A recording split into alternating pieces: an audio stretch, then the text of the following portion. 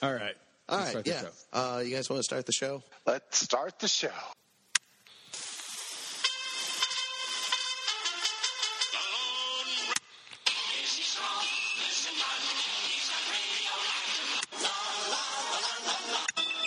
In the great hall of the Justice League.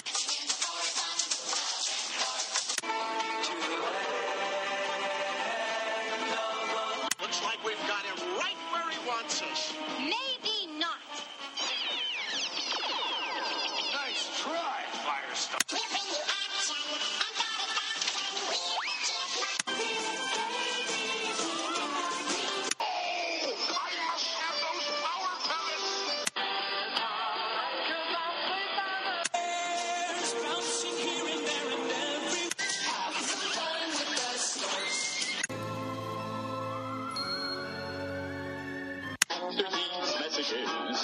We'll be right back.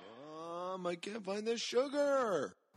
Good morning, cerealites. Welcome to Saturday Morning Cereal, the show that always talks about that culture we grew up with on Saturday mornings, watching cartoons that if you watch anything these days, you know it grew up with us. But not only do we do that year-round, we are big time into Halloween, or as we call it here, Franken Berry Season. Am I correct? Franken Berry Season. That's right. And it's me, Spooky Dan Grim Shea, your spooky host with a spooky goddamn most. I'm also talking with, well, you can probably guess, it's Marke. Marke, you got a scary name. Monster Mash Marke. Monster Mash Marke, everybody. All right, Jimmy, well, now you're going to have to think of something on the spot for Jimmy the Gent. They call me Little Nubbins. Huh. All right. We're going to have to get legal to clear that, but that sounds good. They call me Medium Nubbins. Now we're home free. All good. All right, welcome, everybody. Yes, it is that time of year again. It is the Franken Berry Season Show 2021. And we are, listeners of the show know that we get into this every year. Mm-hmm. Every year. And we always, Marke usually shows up beginning of the season with his first harvest, his first catch, his first kills from Target. Yeah. But there's something special out there this year, isn't there, Marke? Yeah, well, for one thing is that it's not exclusive to Target anymore. What? I didn't even know that. Yeah, it's out in the wild. Stop the press. Yeah, I saw it like at a not a Smart and Final. What's the little cheap store? Costco. Food for Less. I saw some at Food for Less, but not just your normal everyday old Frankenberry or Boo Berry or Count Chocula. But there is something very, very special going on in the monster cereal lore this year. That's right. I'm so excited to tell you people about it. Well, then let's just wait on that for a minute while we have a word from our sponsor. No, actually, I can't think of a reason why you wouldn't just tell us. What is it, Marke? Well, they decided to put all these amazing flavors into one box, and they're calling it the Monster Mash. The Monster Mash cereal, actually marketed. Yes. All three. Is it a Saturday morning or smash? It's it caught on in a flash. So now we're talking about what flavors are in there exactly. I think all of them. I think they got the Frankenberry strawberry, the Blueberry blueberry, the Count Chocula chocolate, and the Yummy Mummy fruity. What is Yummy Mummy? Yummy Mummy and the Yite Stripes, not the Yite Stripes. The Yummy Mummy Yite Stripes, which is fruity, and they did the Fruit Brute. Who I would imagine is fruity. Did they do Lemon Lime Fishman? They did not do. They did not do. They didn't do Creature from the Black Lagoon. Creature from the Tangerine Lagoon. No, they did not do that. It's an internet rumor. I know, but and so I believe of the three of us here, only one of us has actually tried the Monster Mash cereal. Well, when I was in high school, we called it something different. But you guys go ahead, get your cookie out. Let me tell your story. I was pointing at Jimmy the Jenny. But Jimmy, have you had it? You can confirm there's like marshmallows. I can all confirm of these. that I have not had it. Oh, I thought you had it already. The Monster Mash? No. Okay. I left when I left my house. I took note. We have a quarter box of Count Chocula, and then at least a full box of bottle. That's very at least a full bottle in front of me, and not count a quarter box of Count Chocula. But then we have Blueberry, Franken Berry, and Fruit Brew. Okay. And is Full. your plan? Haven't even got to it yet. Haven't even got to. But you're eating all these separately as they were packaged, Right, individually. So you're not even going to try My to plan make is your to own Monster get Mash. diabetes. Well, but there is now literally, it's a black box and it's got all of the Monster cereal characters on it, and they're all in a band. And it's the Monster Mash, and the cereal has all the flavors in it, and it's like the biggest deal of all time. So all these monsters got together and combined their cereal. Is there some sort of story behind that? So, yes, it turns out. Now, as much as I love General Mills and all the monsters, Let me see if I can't park my Segway in here real quick. Here he fits right like The, a glove. Yeah. but the fact is they're around to make money. So I have a feeling deep down, even though this works on so many levels, really it's a marketing thing. Yeah. To help it along as a marketing thing, you can go online yourself right now if you want. I can't tell you what to do. Yeah. If you're driving, please country. don't. I would discourage it. At the time of this recording. If you're jogging, please stop, sit down, etc. But if you go online to Monster Cereal Mash or Monster Mash Cereal, it's if you go Monster to Mash Cereal. We'll fix it in monstercereal.com, post. you'll probably get there. It's monstermashcereal.com. monstermashcereal.com. Monstermashcereal.com. Go yourself. We won't insult your intelligence and do it for you. But you will find some old friends of the show. Absolutely. Augenblick Studios, Aaron Augenblick, also working with a number of people, I imagine, but among them would be an artist named Johnny Sampson, who Jimmy and I got to sit down and talk with. They did all the animation for this for General Mills. They've got a little 3 or 4 minute long, all like a parody satire. It's like a behind very the music. fun, behind the music style thing, explaining how they managed to get all the monsters back together. And in one box. But Dan, if I may, I think Augenblick Studios did the animation, and our friend Johnny Sampson did the stills that were in the cartoon.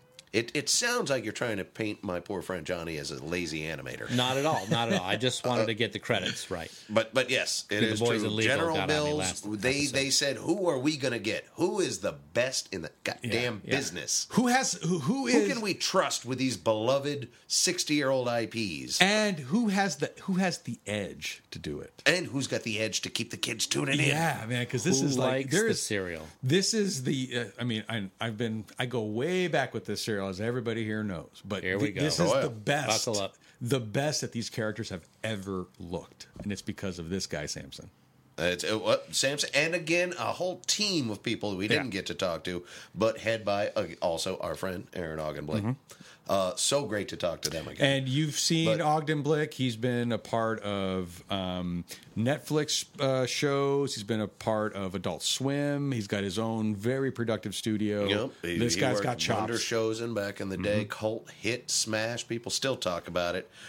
You might even remember him from a little show called Saturday Morning Cereal. That's right. We talked You might about remember it. him from some recent hits as Making the Monster Mash. And also, if nothing else, you know him from that now, you liars. But beyond that, because he's got his finger so on the pulse, he knows to talk to us as well. Especially this time of However, year. and I'm done saying nice things because he did something that kind of pisses me off. Okay, get to it.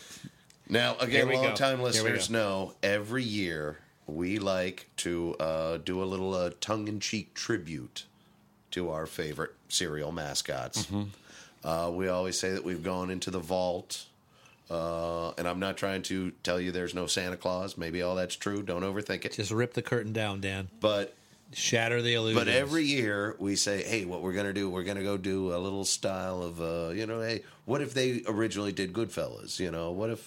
What if they were the Warriors? Burn down the theater Yeah. of the mind. We do a little. We staged a play as them one year. It's. I would almost call it a hallmark of our Franken Berry Season Show. Theater. Monsterpiece Theater. It's at least an annuality.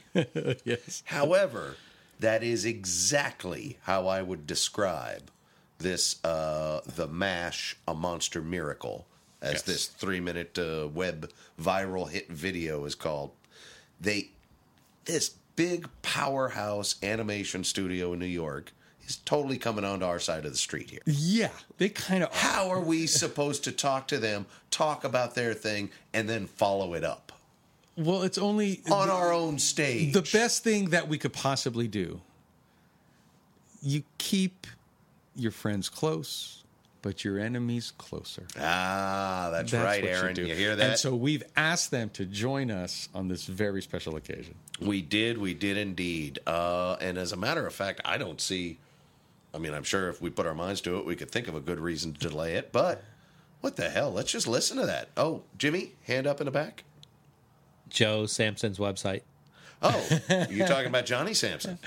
And his brother Johnny. If you got a guy named Joe, get it out there. But yes, Johnny Sampson, you can see his website, johnnysampson.com. A very accomplished artist in his own right. Mm-hmm. This is not the only project he's worked on. It is the most tasty. He's impossible to argue that metric. He took over some of the art at Mad Magazine for... Yes, yes, he's done a lot of the little folding covers. If anyone out there is old enough to remember when Mad had its heyday, this was all the little features you're waiting for with every issue. Yeah. The one-page little joke things, and now he's doing those. I don't know if he is currently doing them now. He's done them. I can't even promise you Mad is still in print. It might be. Oh, how else would you fold it? Does it matter? It's exactly. I don't know how those would work if you're just getting it on your iPad. Anyway, we tune into our Mad Magazine Let's record episode. it both ways, and we'll just add it once. All right, that's enough of this. We are getting off track. Magic Interview Machine. Get us over to Aaron Augenblick and Johnny Sampson.com. Well, I know Mark really wants us to talk about the Monster cereal, which is good because it's pretty timely.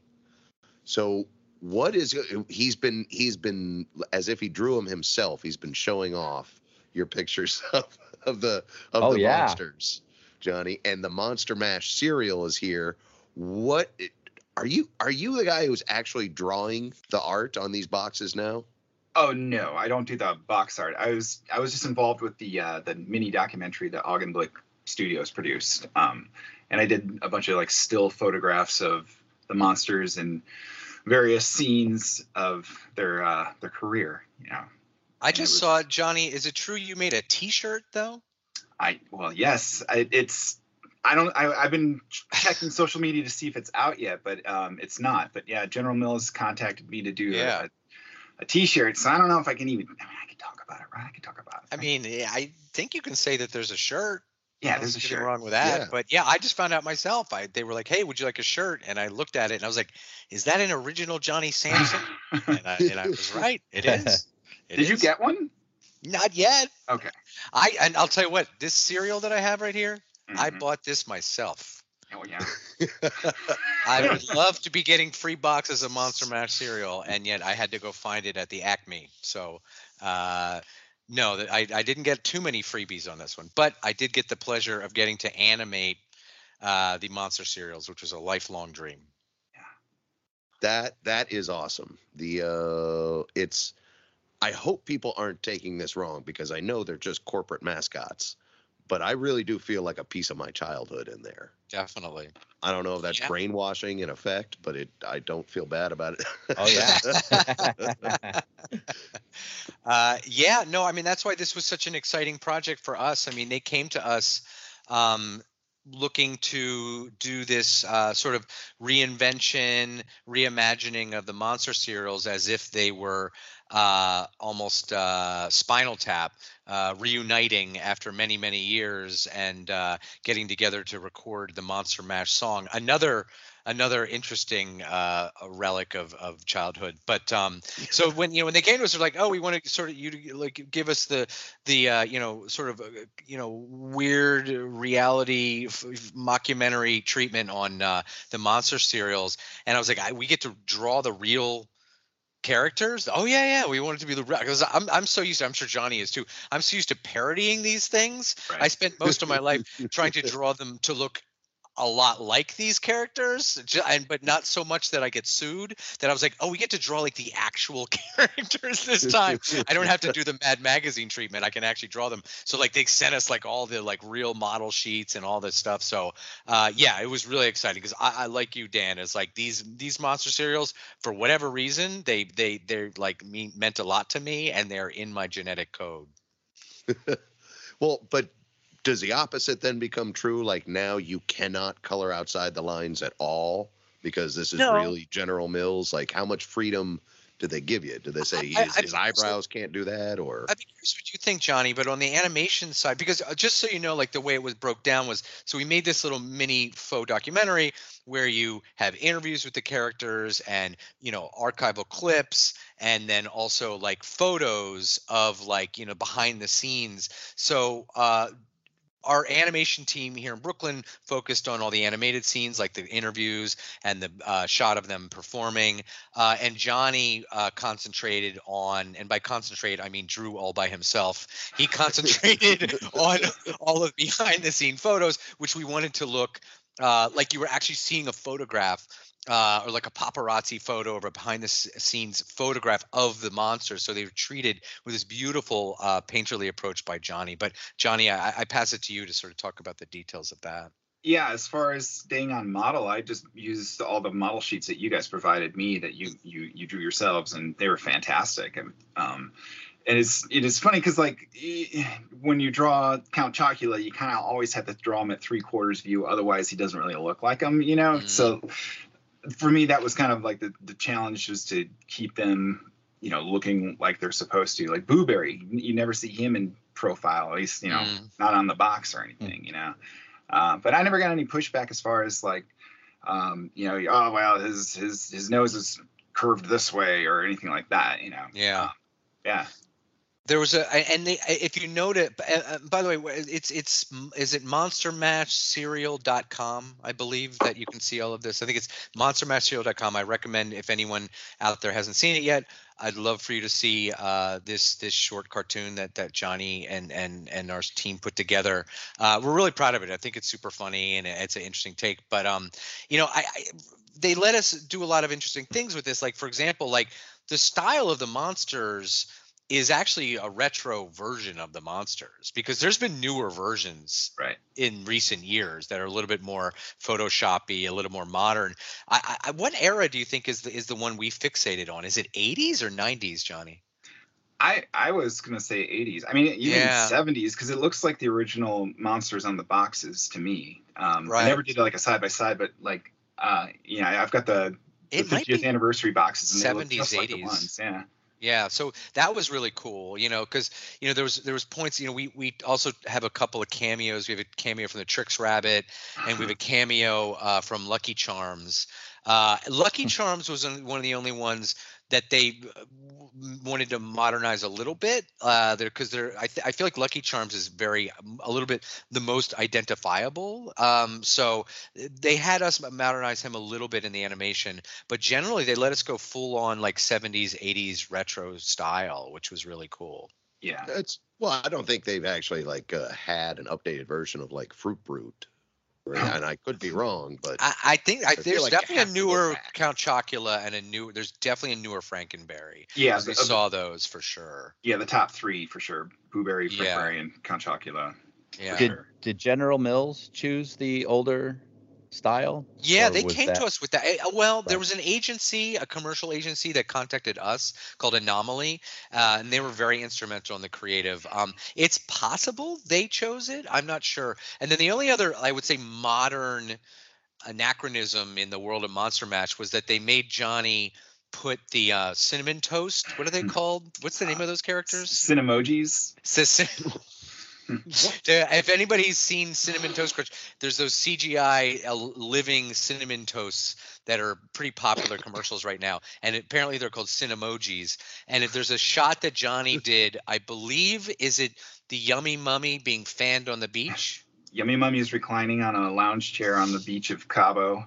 And there's a table with the Cinemojis who have no hands. They have little dots for feet, but they're holding a palm leaf fanning him as he's relaxing.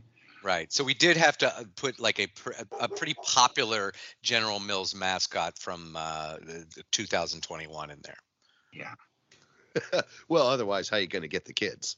And if you want to go deep dive cartooning.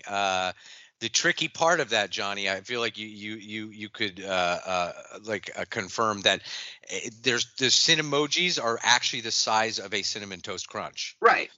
So imagine if somebody told you, draw a picture of something that's a half an inch high fanning a giant mummy on a beach. Very difficult. And what was the solution? We put them on a table in the foreground, so they're so they were close up. Yeah, that's the magic. Because they wanted a wide shot of Yummy Mummy, but I was like, how are you gonna do that and show these little things? And because originally he was sitting at a bar and I had him drinking cocktails, and it looked he had like red eyes and stuff. That one actually got canned, but yeah. We put them on the beach in Cabo instead. I thought that putting them in the foreground so you get to see them close up was a great solution. And that's Anna Magic. Yeah. I would love to see this outtake of Franken Berry getting drunk at a bar. Well, maybe Johnny will accidentally email it to you. Yeah. Because were there any other cons? I don't condone it because I'm under NDA, but maybe would accidentally get sent. Oh, were there any other concepts? General Mills gatekeepers. Shut down. What else, Johnny? Was there anything else? I think that was the one with the most revisions. Because it was we kind of had like the 7 images. I think it was 7 or 6, and then it became 8 or whatever. But they had it very clear in their mind what they wanted, and that one was not too clear. So I could dig and figure out how many there were. But as far as the other ones, no, I don't think. I think we kind of nailed like the mood of each one. Well, like the band photo, I think the first draft, Yummy Mummy was like he had a lot more attitude. Like he was like scowling. With his hands on his hips or something. They were like, a little too much attitude. Well, I felt like when you did, there's a shot that you'll see in the piece where it's like them on stage. It almost looks like the Hollywood Bowl or something. Yeah. It definitely felt like, Johnny, you were channeling the Rolling Stones. For sure. There was definitely like a hip shank Mick Jagger thing that had Count Chocula doing, which I loved. Yeah.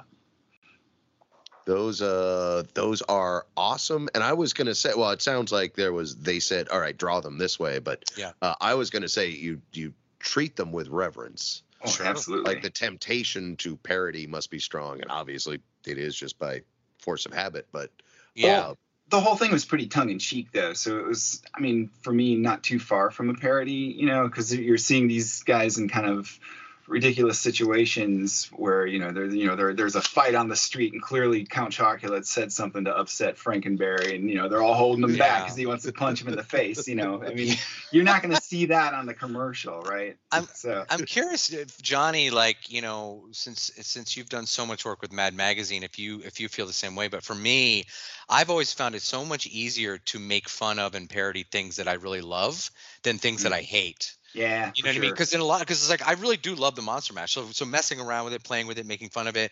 Or we did the show Wonder Shows which was a pretty direct parody of Sesame Street. It was like sort of Sesame Street on acid, and it was made by a bunch of people that just truly loved Sesame Street. And we were making them these puppets do just atrocious, horrible things. I think in one episode they cook and eat God. But we couldn't have done it. So we couldn't have parodied it so efficiently if we hadn't loved it so much. You know what I mean? So like for Johnny, I'm assuming like drawing the Monster Mash characters is probably a lot more fun to parody than it would be to, I don't know, some cartoon that you hate, you know, like Pokemon or something. I assume maybe you love Pokemon. I don't know. I'm trying to think of something that maybe I don't like as much that I really wouldn't want to have to draw, you know? Yeah.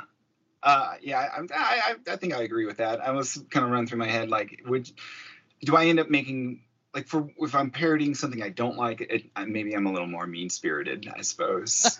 The gloves are off. I see. Yeah. Mm-hmm. That's almost sad to hear. I like to think everyone is treated fairly in parody, but we are a human culture. I get that. Well, I mean, there's my work, and then there's, you know, the work I have to do for other people. Like, you know, I mean. Yeah. So on JohnnySampson.com, we might see some more mean-spirited stuff. Everybody go check it out. Yeah. Let me ask you, because now I love the Monster the guys, of course, and I hate to play favorites in serial mascottery, but if you just had your pick, who would you do? I mean, the Monsters, of course, are a group, so it makes it easier as an ensemble to do like a behind the music thing. But if they said you can do any General Mills, you know, a licensed little video, any style you want, who would you do?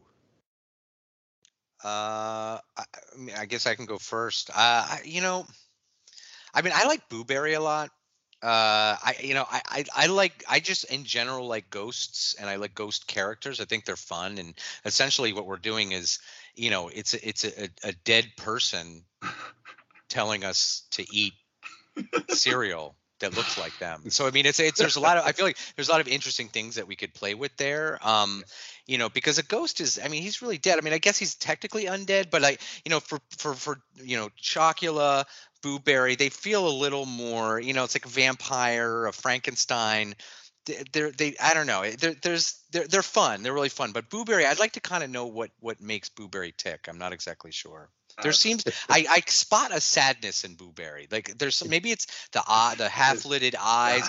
I feel like there's a sadness there. I can't put my finger on it. But if I was, you know, if there was a choice of one to explore, I feel like I'd like to explore Booberry.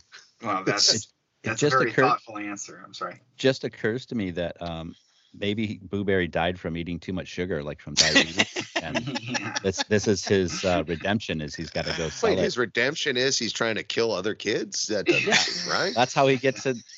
Well, whatever, out of hell into heaven. What I mean, whatever. You guys work it. You're the professionals.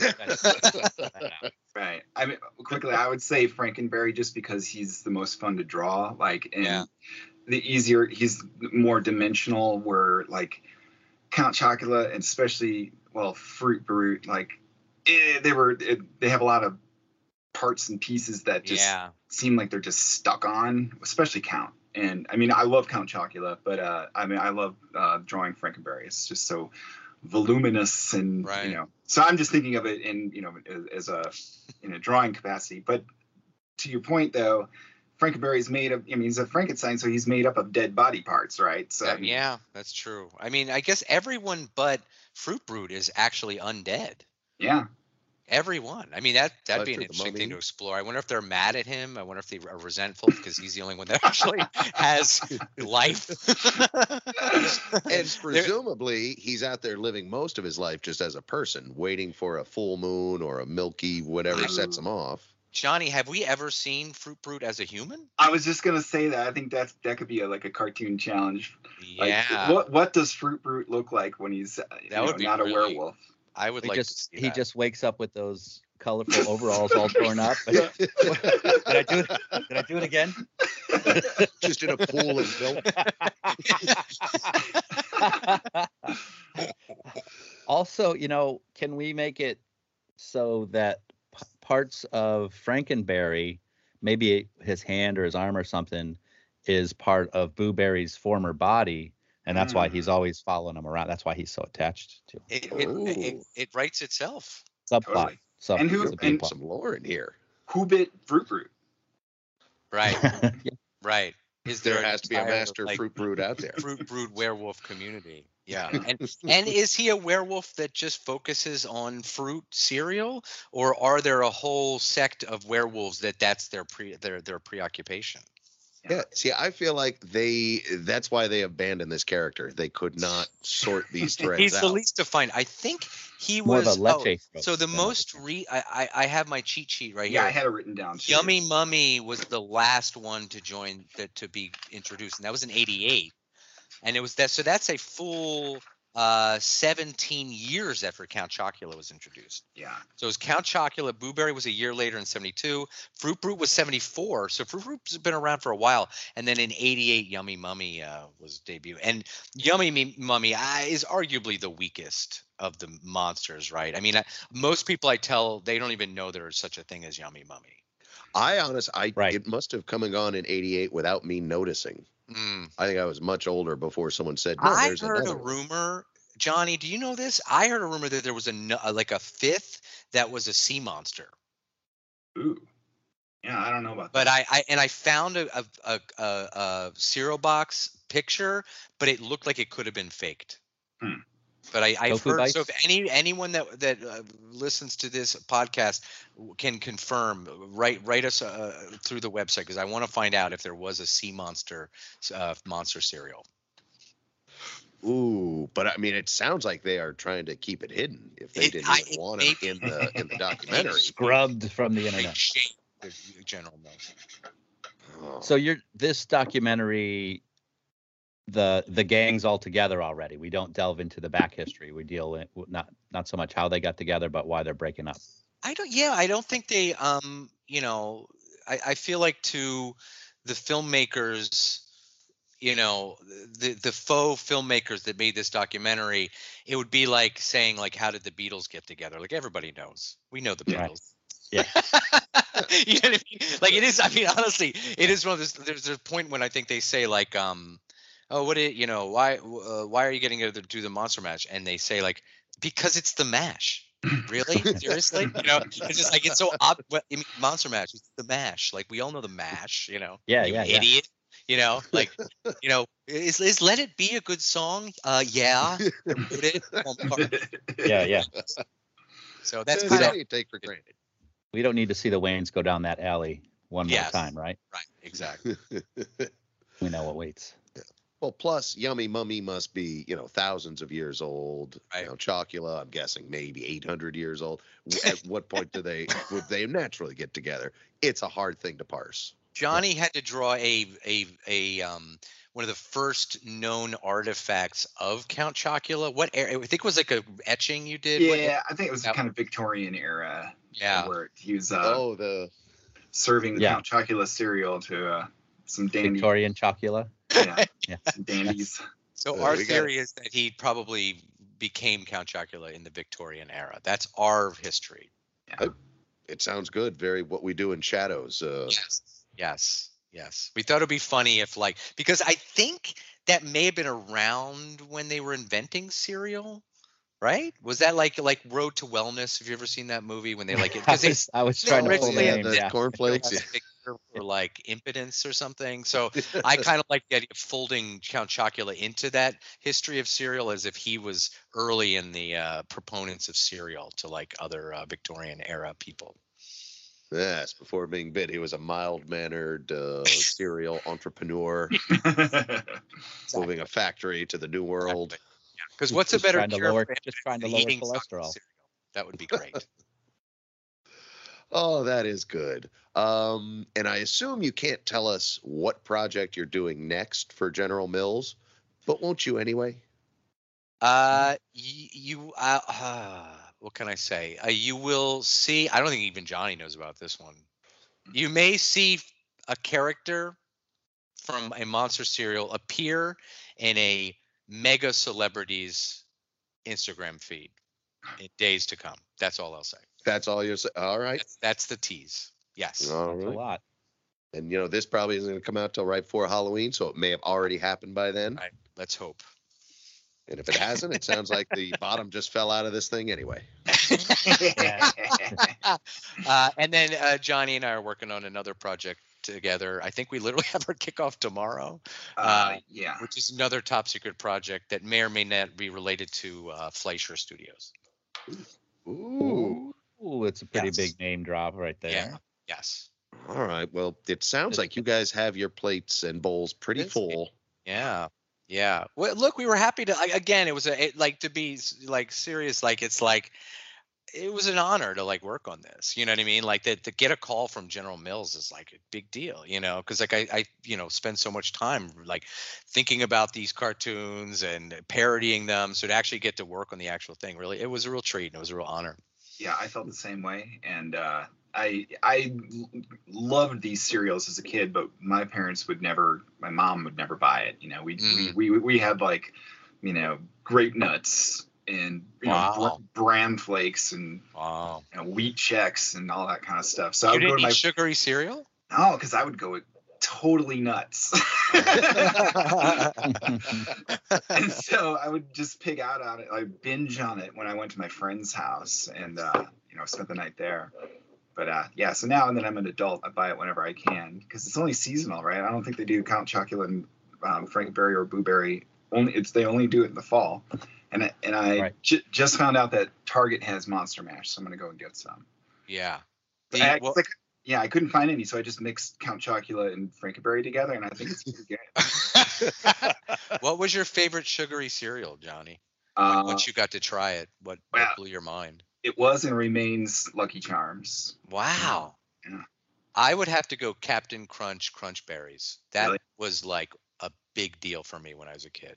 Yeah, but it felt like you burnt your mouth on pizza after eating it. Like your mouth Yeah. was stretched. It's true. It was You can very only handle harsh. 2 bowls tops. Yeah, but Captain Crunch not into, but Captain Crunch Berries, those Crunch Berries took Oh it yeah. another level. What sort of a Philistine eats them without the crunch berries? My wife will not eat Pop-Tarts with frosting. She likes it better without the frosting, and I think that's a completely psychopathic opinion to have. I didn't know They offered make one. them without They frosting? do. They make frostingless Pop-Tarts 100%, and they Do you sell have them to in all sorts drive to like Amish country to buy them? Right? Is that in the generic section of the? No, Yeah. actual label? Pop-Tarts have them without frosting. It's very true, and it's completely insane. It's almost destroyed our marriage, to be honest. I That's a was gonna say, I'm paradox. sure there's other reasons you love her. That seems like a pretty big hurdle. Very true. Very true. Well, we won't keep you much longer, especially because I know you've got to get back to work. Thank you so much for making this. Yeah. Every year on the show here on Saturday Morning Serial, we do a little monster GM monsters parody ourselves, and ours is never going to rise to this level. Oh. So Thank you for I'm saying glad that. we talked about it, and we will have a link in our description. But Awesome. I mean, we do I'm call it done Monster pushing Piece Theater. That's something. I mean, yeah, that's something. we got that quick, Jimmy. Trademark it. Well, I love talking to you guys. I love talking about cartoons and cereal and all this stuff. I could do it forever. So I appreciate you having us on the podcast. Yeah, thanks, guys. Before we let you go, real quick, when you're eating that cereal on Saturday morning, what was your favorite cartoons to watch on Saturday? Well, Or anytime. that's an hour-long conversation. Yeah. Johnny, I mean, what do you I got? mean, the first thing that popped in was Pee-wee's Playhouse. But, Yeah. Ooh, good. I mean, that's not a cartoon, but Absolutely counts. Okay. I actually enjoyed the Looney Tunes show, because it was like 3 hours of Looney Tunes, and it was, I don't know, it was just nice background noise, and Yeah. probably eat my bran flakes. Cartoon violence. I like them all. Obviously, they've all sort of made me who I am. It's tough. Like, I mean, everything from, when I was really little, Sesame Street and like Sid and Marty Krofft was a big deal for me. But then, like, I also was a child of the 80s. So, anything from Smurfs to He-Man to Transformers. I was watching all that stuff on Saturday mornings. I also was in a weird period because I was in the 80s to where we were the first generation where video games became a thing. And there was like a lot of my childhood was they started turning video games into cartoons. So there was all these like really weird like Atari and Nintendo. There was a Donkey Kong Jr. show. There was a Pac-Man show. Zelda show. So there's always like oddball. I'm always more interested in the ones that like everyone's forgotten, because there was just a lot of strange shows like that were interesting to watch on Saturday as well. Oh yeah, Lou Albano as Super Mario. Yeah. That was the live action one, right? Where they had a little where they were like in a real like basement, and it was Lou Albano. They just did the bumpers for the cartoon, I think. Yeah. Right. That's right. That's what it was. Yeah. Well, it seemed like they had a little trouble keeping Lou on track, as I recall. It was yeah. Well, he had all those rubber bands in his face. Those rubber bands were a little too tight, and he couldn't stay on book. All right. Well, thank you guys so much. Aaron, Johnny, I would love to talk to you guys again very soon. And whenever you outdo us at our own gig, we'd love to have you on the show. Awesome. We'd love to be back. Yeah. Happy Halloween, everybody. Happy Halloween. Happy monster season, everyone. I get a charge for my delicious strawberry-flavored cereal, Franken Berry. Here's a switch. My ghostly good blueberry with blueberry-flavored marshmallows to spark up breakfast. I love Franken Berry strawberry-flavored marshmallows. You turn me off, Frankenface. Triple berry boo. I'm in the dark. Me too. Me free. Oh. You can enjoy this nutritious breakfast with blueberry. Franken Berry. Ooh, I mean, just in my head, I feel like what that probably looked like was Frankenberry attacking Booberry with electric monster magic, and Booberry fighting back with, I don't know, ectoplasm. What was he using? Look, so I wasn't watching it either, but Frankenberry was created from electricity from lightning that regenerated. Oh yeah, I get it. Yeah. That part tracks. I'm totally with it. I'm just wondering what Booberry was using to fight back with, because it sounded like a pretty violent commercial. Well, what I remember from this particular commercial, again, not having watched it, only having listened to it, but that it was kind of building up to some like greater series of commercials, because you would have like you had this like, kind of like broop, and then it would like bring up the Frankenberry box, and then broop, and then it would bring up the Blueberry box, but there was like space in the middle for more boxes. Well, of course, it's because they were part of the original MCU monster cereals universe. Which, of course, was fleshed out and has come to fruition, I guess, yet again, but all in one box, which is just a stoner insane thing to do. I know. So anyway, this is the last plug for Monster Mash cereal. Go out to not just Target, but also all the cheap discount grocery stores too, at least. Maybe. I think it's in Walmart's. I think it's in every grocery store now. I mean, just go look, Check go out your there. local grocer.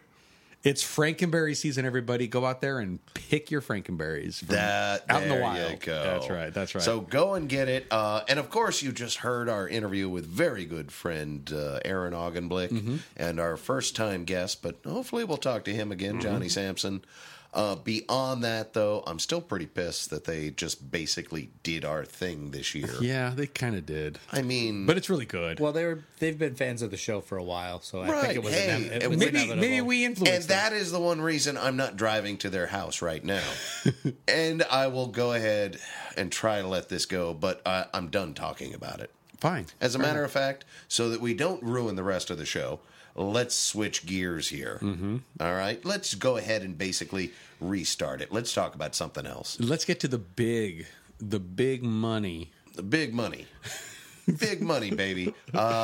Which we're referring to the new DC. Well, new is a little bit. They came out like over the summer, but the Long Halloween. Well, DC there was a animated feature. It's two-parter. It's a two-parter, and yes, both of the parts have been released, but it happens to be called The Long Halloween. Yeah. So we were going to do a show about it in July, August. No, it was closer to September, right? Sure. Well, this has got to be October by now. Yeah, I mean, hopefully this is coming out just before November with a little bit of luck. Listen, taste the November. Yeah. So we said, hey, let's just wait for it. Franken Berry season's around the corner, and here it is. So the Long Halloween two-parter.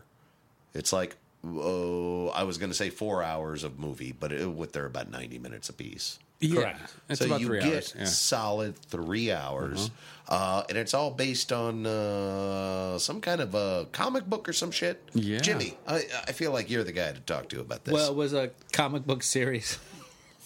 You're the guy. Come on now, Jim. Comic book series from the 96. This is a little before the turn of the century now. And in the 1900s. Right, Gotcha. correct. Written by Jeff Loeb, illustrated by Tim Sale, and really is a huge part, now it is a huge part of Batman lore, that he fought all these baddies at once, and they based a lot of, Christopher Nolan based a lot of The Dark Knight on this story, as far as stealing the money and stuff like that happened in part one of this animated feature, if you've seen it.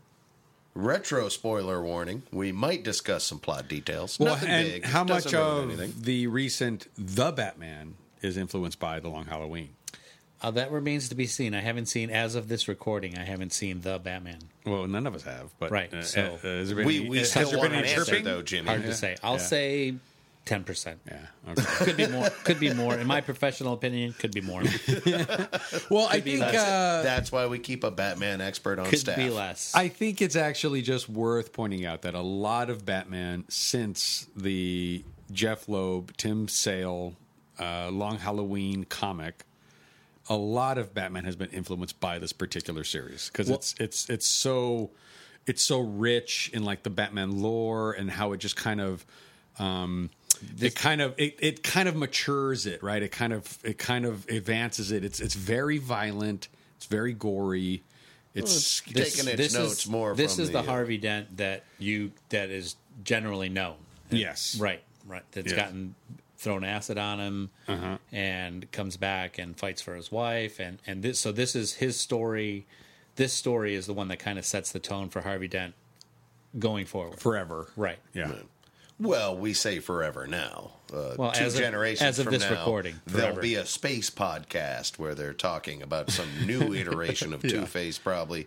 And but this is, you're saying this is the template for our generations, Right. Two-Face. Harvey Dent. As well as Batman, like this helps defines Batman because this is the one case at least in the comic. No spoilers for the movie. At least in the comic, this is the one case he doesn't solve. Ends up it's unsolvable. Mild spoiler For the comic only, not for the movie. Right, Yeah. 13 issues, and it really is a defining storyline in Batman lore. So finally, about 25 years later, it gets the DC Warner Brothers Home Entertainment animated, which we've talked about the difference between that and the Snyderverse, etc. But this is where they're making a lot more money than people realize. I think off of all these animated films, and they are quality, and they're getting amazing talent for the voices. And you, Jimmy, because you also write for Bleeding Cool. Mm-hmm. I don't know if people some people know that, call it writing, but yeah. And you also for your job with Bleeding Cool, you log hours and hours of actual interviews with actual stars, and I know you had a whole slate of them. And luckily, you are giving us permission to listen to your interview with MCU's Polka-Dot Man. No. DC's. I mean Start over. DCU's. Fix it in. DCU's. The Suicide Squads. The Suicide Squads. The Dark Knight Returns. He's in that too. He's also in that. The Dark Knight Returns, actually. Oh no, That's he's in the. He's in the not Dark- in the Dark Knight Returns. He's in the Dark Knight. The Dark He's in the Knight. Dark Knight. Yeah. Joker Yes, henchman. Joker Yep. Goon, I think, Yeah, is his yeah. title. The almost completely silent, crazy-looking one with the scar. Yep. Has a couple lines at the end. I'm talking about our guest, David Dastmalchian, not the Joker. Yep. It David applies to Dastmalchian. both. Yep. And then he was also in just recently The Suicide Squad. The Suicide Squad. Not that Ayers thing.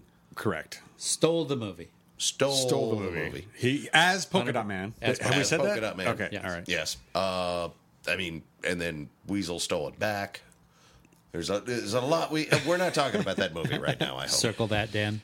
We could talk about that movie because it was good. It was good. Do you want to talk about it? Anybody Stay want to on talk about target. it? Well, That's one reason we're talking to him, because he's also in the MCU. I feel like that's worth mentioning enough. He is he's a rising star. Jimmy, you got to talk to him, and we're gonna hear all of that in just a minute. But who are some of the other people who are in this? Not just that you got to talk to, but that we can hear. Oh, great googly moogly, Dan. I talked to Josh Duhamel, who played Harvey Dent. I talked to Troy Baker, who played the Joker. I talked to David Dastmalchian, as we're going to hear. He played Calendar Man. I also talked to Julie Nathanson. Easy for me to say. She was Gilda Dent. Big linchpin of the story. Awesome role. Jack Quaid was in it. I didn't get to talk to him. Nathan Juliuson. Fred Tatasciore. I talked to him. He plays Solomon Grundy in this. Actor, And then I talked to Tim Sheridan, who wrote it. I talked to Butch Lukic, who is the super producer and turning this into his own kind of universe, I think. All these stories are what I'm desperately trying to brand as the Lukic first. Easy for me to... If I could say it, it would be easier. I don't think it's going to catch on. Go. Swing for the fence, kid. But yeah, so I talked to all those cats about this movie. And anyone can go on onto the interwebs at Bleeding Cool. Hot damn. / The Long Halloween. But we have... risking court injunction. I say Magic Interview Machine. Why don't you give us a taste of what he does over there? What is up with Jimmy the Gent and David Dastmalchian? Let's find out. Hello. This is Jimmy. All right, David. We're buttoning this 2-hour run with Jimmy, who always has fun questions, especially when he gets to the end of them. Just wait. So, Jimmy, say hi to David. David, Jimmy, you guys chat away. You got 10 minutes. Thanks for the extra pressure, Gary. I appreciate it. David, don't let me down, Jimmy. How are you doing today, David? I'm great, man. I'm in Berlin. It's about the end of a very long, beautiful week here, and I am excited to be talking about this movie, man. I think I'm so proud of it, and I'm so proud that I get to be a part of it, and that I get to bring Julie and Day, to life. It's a surreal, beautiful moment for me. This whole summer is kind of just a really big moment in my career as a lifelong comic collector and as someone who's dreamed of doing these things. So I'm really excited to talk about the movie. Yeah, so am I. Excuse me. The Long Halloween. You're kind of known for playing some pretty deep bench characters, right? A Joker's henchman. Kurt and Ant-Man isn't really that deep bench, but Abracadabra on The Flash. Coming up, Polka-Dot Man, Suicide Squad. Now the voice, like you said, Julian Day, Calendar Man. Do you seek out comic-related characters as a fan, or do they kind of naturally find themselves to you?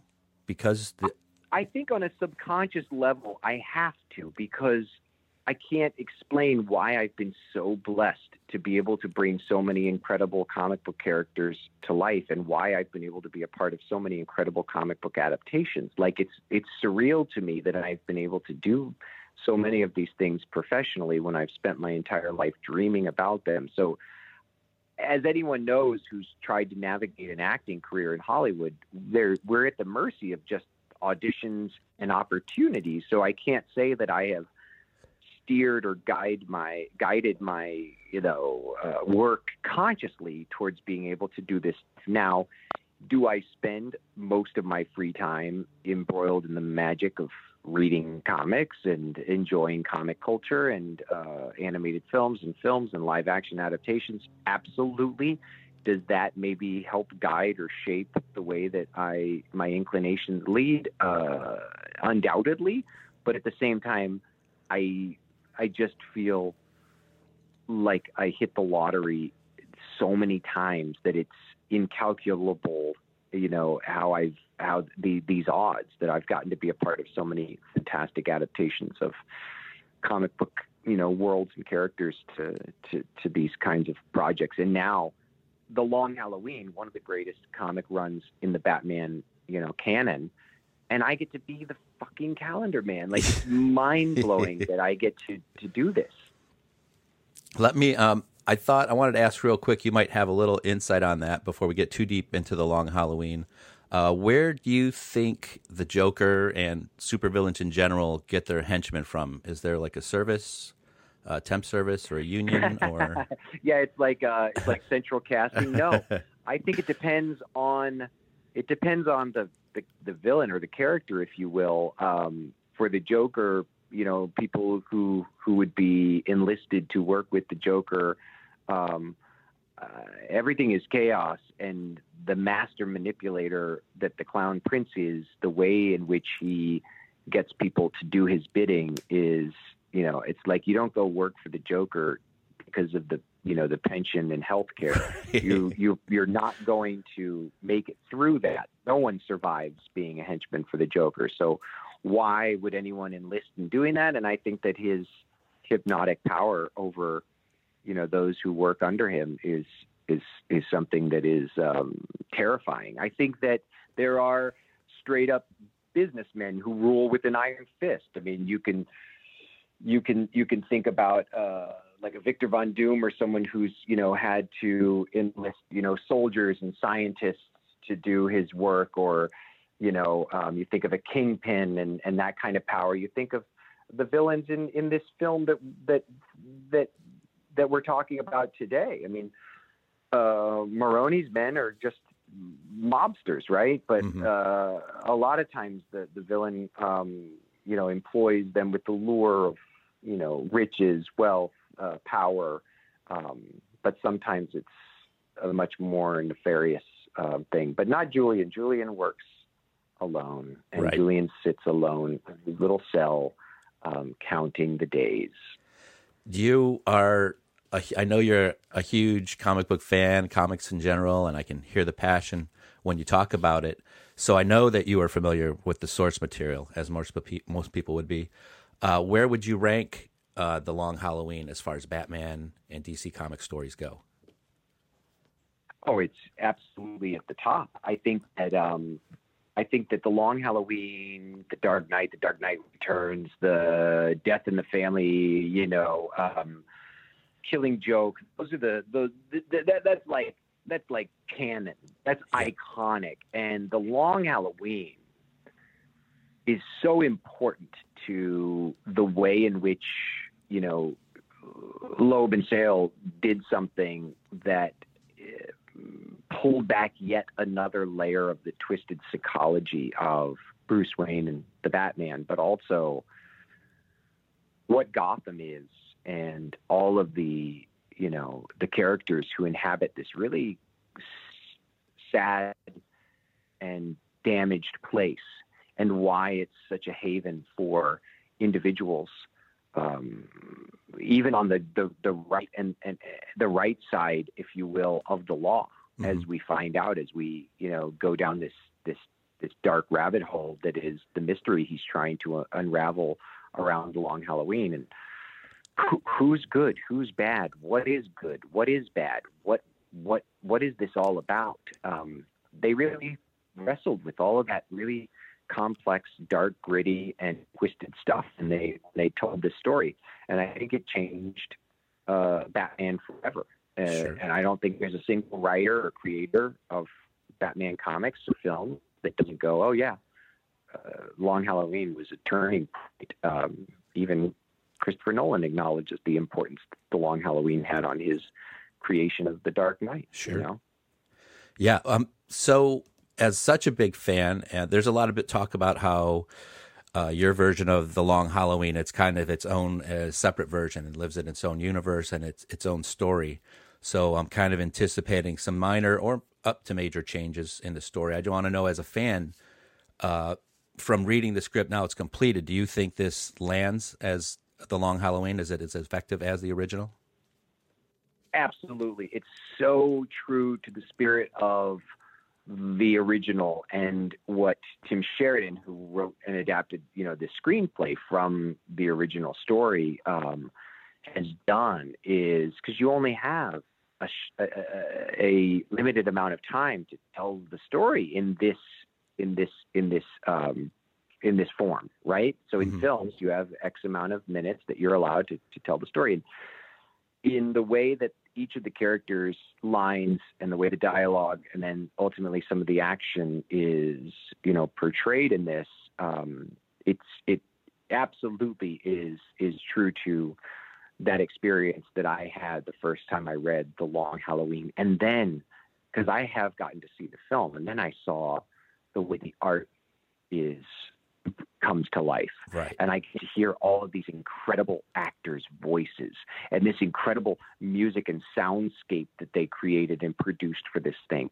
And I am terrified, of course, because I know what it feels like to love something so much and then to go see an adaptation of it. So I'm terrified, naturally, that the fans of The Long Halloween, what are they going to think of my Calendar Man? What are they going to think of the way that I've interpreted Julian? And I hope that they enjoy it, but I really truly believe they're going to love the film and just what is captured here. I think it's very special.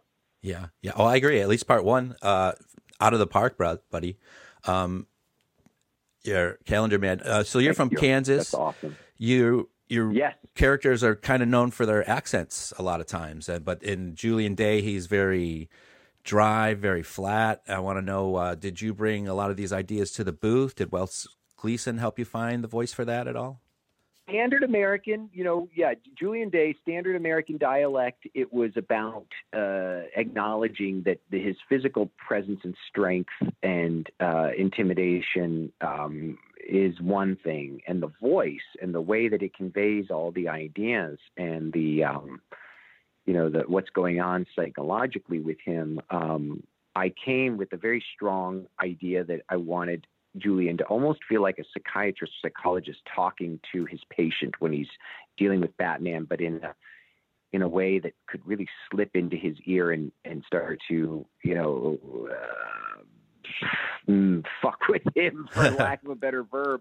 And Wes was so awesome. The whole team, I mean, everybody was so fantastic. But when I got in there, just the great direction I was given about ways in which, exploring the tenor of the voice and the softer, more quiet moments, and allowing a lot of power to slip through even in very softly uttered, lines and phrases. And they were, I'm so grateful for Wes Gleason, man. I've dreamed about doing this kind of thing for ages, and it's been a while. 3 years in the making, right?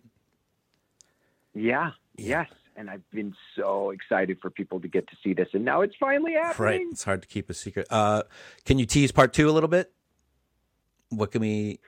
So, you're gonna finish this film just dying to get to see the rest of the film, and hear the rest of the story. And for those of you who, I'm sure most of the people who watch this are going to already have a familiarity with Batman: The Long Halloween, I promise you, when each of the different performances comes through and you get to see the art and the way that these scenes leap from the pages of the classic comic now into this vibrant film, you're going to be really thrilled. So I think that, I look forward to having people, once both parts are released, viewing them together. And I hope we can all have some big viewing parties, if not in person, at least through online together. That would be really fun. Oh, that sounds great. Yeah. I'm really excited for it. You did a great job in part 1. On my way out the door, I want to say I'm looking forward to Polka-Dot Man and Suicide Squad. I'm looking forward to the What If series coming up you got going on. And whatever else you got in the future. But on my way out the door, awesome. I want to ask you about, in your childhood, I used to get up early to watch cartoons on Saturday morning and pour myself a big bowl of cereal to enjoy my favorite cartoon. So David Dastmalchian, I'm wondering, what is your favorite bowl of Saturday morning cereal? Count Chocula, unquestionably. Yes, great call. Get the nice soupy after drink. Oh yeah, you gotta let it sit there. Even if you rush through the cereal, by the time you're done, it's still chocolate milk when you're done. And then if your mom was nice enough that usually it's like August through November that you can get it, then maybe there's a box of blueberry up there, and then if you're a really good kid, Yeah. you had a box of Frankenberry, and man, then you were just a geeking, freaking sugar rush maniac for the rest of the day. I love that stuff. Right, yeah, a big fruit brute as well. Yeah. Hey, thanks for your time, man. Yeah. I appreciate it, Thanks, David. dude. Have a good night. I know it's late. Let you go, Gary. Thanks for everything, buddy. And you Thanks, guys Jimmy. You have a good weekend. have a great weekend, fellas. We'll talk to you soon. Bye-bye.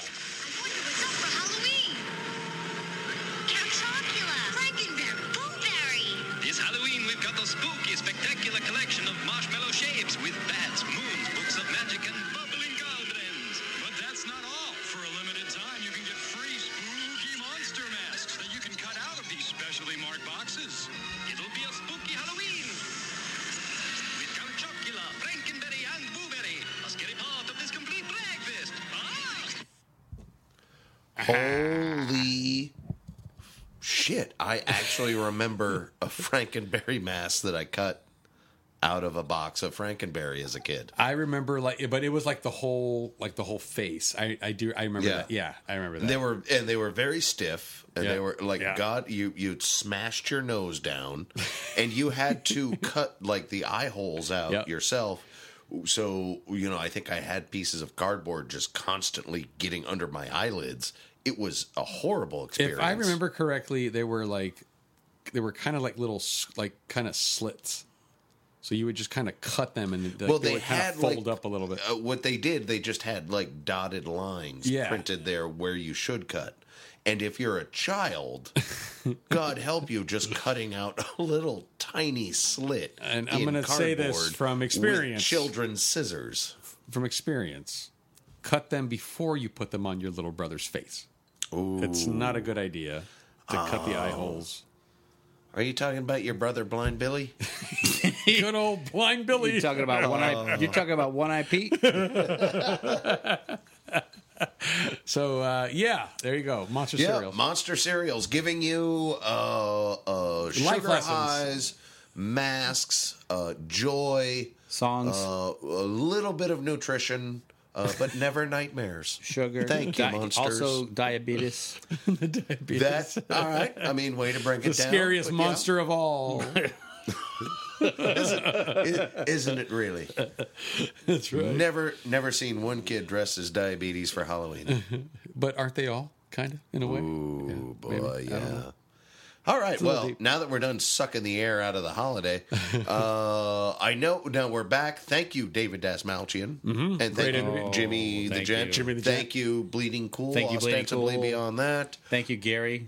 And watch these movies, by the way, part 1 and 2. There are rumors that they're going to do like a combined release of both 1 and 2 as That's one. confirmed. Oh, it's confirmed? Yeah. The Long Halloween Saga by Francis I think Ford they're Coppola. calling it the Extra Long Halloween. The extra long. I think that's a joke, but they are really making it though, right? Yes. Yes. Okay. All right. So there is going to be. So right now you can get the Long Halloween Part 1 and Part 2 in 4K Ultra, Blu-ray, digital. It's all there. It's all available to you. And we just got confirmation from sources close to Jimmy the Gent and Bleeding Cool that they are going to come out with the supercut of 1 and 2 together. And it's going to be an 18-hour movie. Is that right? I don't think it's going to be that long. Okay, never mind. Depending on At most, it could only be about 3 hours. I think depending on how To many be fair. how many bathroom breaks you take and how long they are.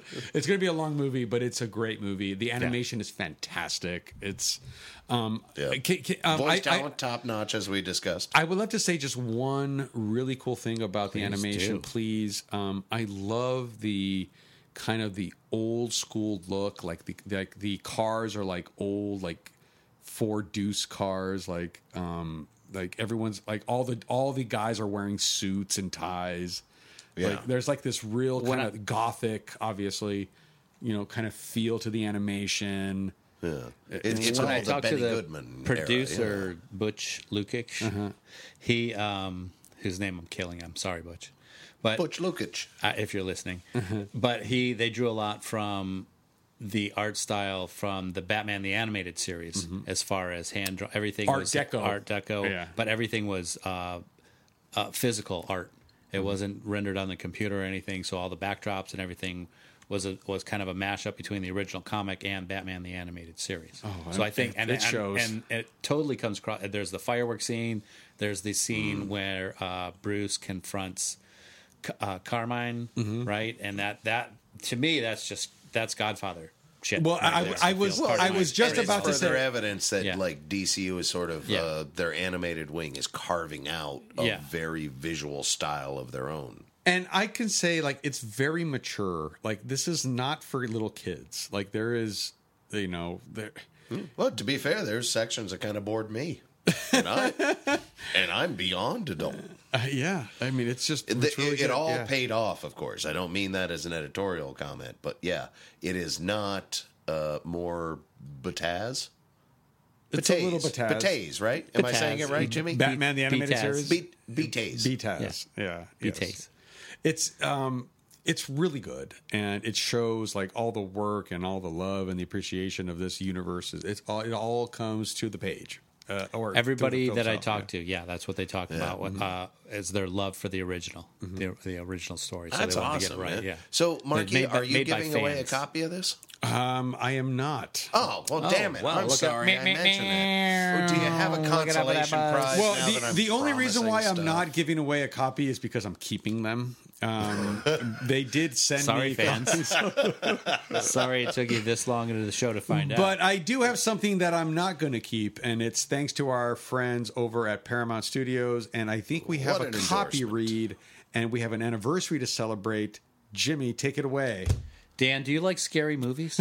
I do. As a matter of fact, I would say one of my favorite ones is Well, it turns out the Subversive fan favorite arrived on October 19th this year with an all-new look at the film's impact and legacy. Which film? Scream. Oh, I've been saying it wrong. In celebration of its 25th anniversary and just in time for Halloween, Scream will be released for the first time on 4K Ultra HD and a newly remastered Blu-ray on this past October 19th from Paramount Home Entertainment. Currently available. 25 years after its theatrical debut, Scream remains wildly entertaining and terrifically terrifying cinematic experience. Directed by everybody fan favorite Wes Craven and written by Kevin Williamson. Written by Williamson? The film is a brilliant deconstruction of the horror genre that pays homage to the conventions of slasher films while upending them with clever twists and witty dialogue. I was trying to tell you off mic, but let's save it for the show, that I was just explaining this movie to my son about how they take all the tropes from slasher movies and make them funny and try to say, hey, these aren't scary anymore, and yet they make it scary. As they're saying, hey, this isn't scary, it's scary, and it gets you, and it's a good scare, and it's probably the freshest horror movie that you've seen since 25 years. Yeah. Somehow, take it away, Dan. Somehow, they make Matthew Lillard chewing scenery to the point where he's shitting it out right in front of you. Not just tongue-in-cheek funny, but honest-to-God scary for a few minutes. Absolutely. The other thing that they do really, really well, the genre starting to eat its tail. Yeah. And I think it was the first time you would have to actually research if I'm right or wrong, but it was probably in print the first time some movie reviewer used the term meta. Yeah. Because it was the first thing that said, we know what we're doing. How can we do it fresh? I think you're right, and they Dan. found a formula. Well, and that even they from the very beat to death. But the first time, 20 years ago. Even the second time. Even the third time. Wait, 30 years ago. 50 years ago? 25 years 25 ago. years ago. 25 years ago. This is 1996 now, a little before the turn of the century, as I Well, look, as a previously said, a recent rewatch of the very first Halloween, I don't even think anybody really gets killed until like 40 minutes in. No, it takes it's a while. Two scenes. It's at school. It takes a while, and then it's at night. But Scream has the for one thing, its biggest star at the time, Drew Drew Barrymore. Oh yeah, the Hollywood it girl shows up immediately, and within moments. Yes, and it's just an introductory thing. It's just a setup. Like we call in this a Bond movie, a cold open. He just shows up on skis, steals a computer chip, flies out on a helicopter. That's what this was. Yes, and it's crazy because like it is such a good scene. Like this scene should go at the end of the movie, but how Scream basically shows you what all the tropes are, shows you what all the convention is, and then it flips it upside down. And then all of a sudden you're looking at Drew Barrymore. She's never looked better. She looks amazing. Her acting is freaking on top. The scene is amazing. Not to over objectify, but sure. No, but I'm just talking about her, like her ability to like sell a scene was never better than in this movie. Like she was it. Like she made it, you know. And she was calling back to the Jamie Lee Curtis, to even Jamie Lee Curtis's mother in Psycho. In Psycho, it was all about being that. And then you have the iconic, kind of creepy voice over the phone. Yep. Do you like scary movies? I know, it's iconic. Boom, and it goes from there. I feel like we're waxing poetic. You're really going to give this away? I'm going to give this away. You're not going to give it to me? No, I'm not. I'm not even going to open this one. Normally, I open it and then I take the digital well, it's code. Too scary. And then I touch myself with it. But yes, we are going to give away a 4K Ultra HD. 4K Ultra HD and digital. I'm assuming that, you know what? They may not even have put a Blu-ray in here because they're like, "Oh, screw this! If you guys can't." It's just one of those empty cardboard boxes at Costco you get and you bring up to the front. Copy read set it in the DVD. Oh, it is in there. Okay, yeah. Blu-ray is included if here. If only someone had listened to the copy read. It does sound better when you say it. Even though this thing does say October 19th, but I do know for a fact that like there was some like delays in getting any of this stuff out. So whether this stuff is on the shelves when you go looking for it, it's going to be hard to say. There might actually be a giant tanker off the coast this of Long might Beach. be the only Look way forward to scrolling that you through can the actually comment get section it. later. So, as a matter of fact, Scream might have been the one that tore apart the pipeline. Yeah. Trying to get this out on time. That was the one. Yep. They were just dying to get this So out there. if you live in LA wildlife and as you're much as anyone else, but worth it. If you're anywhere near the docks and you see those tankers backing up and they have the Scream DVDs, Blu-rays on there, boom, get some for us. That's where you line up, not the Apple Store this time. What are we giving anything else away? No, we're going to give this away. And, well, how are we doing it? All right, everybody always asks, how are we going to give it away? How are we going to give it away? Oh, well, it seems like a fair question. I've got a real quick question. How do you win this, Mark? No. Jimmy's making a good point, but what I need to know before we go any further, Mark, what are the rules of the contest for achieving this goal? Okay. A contest, you say?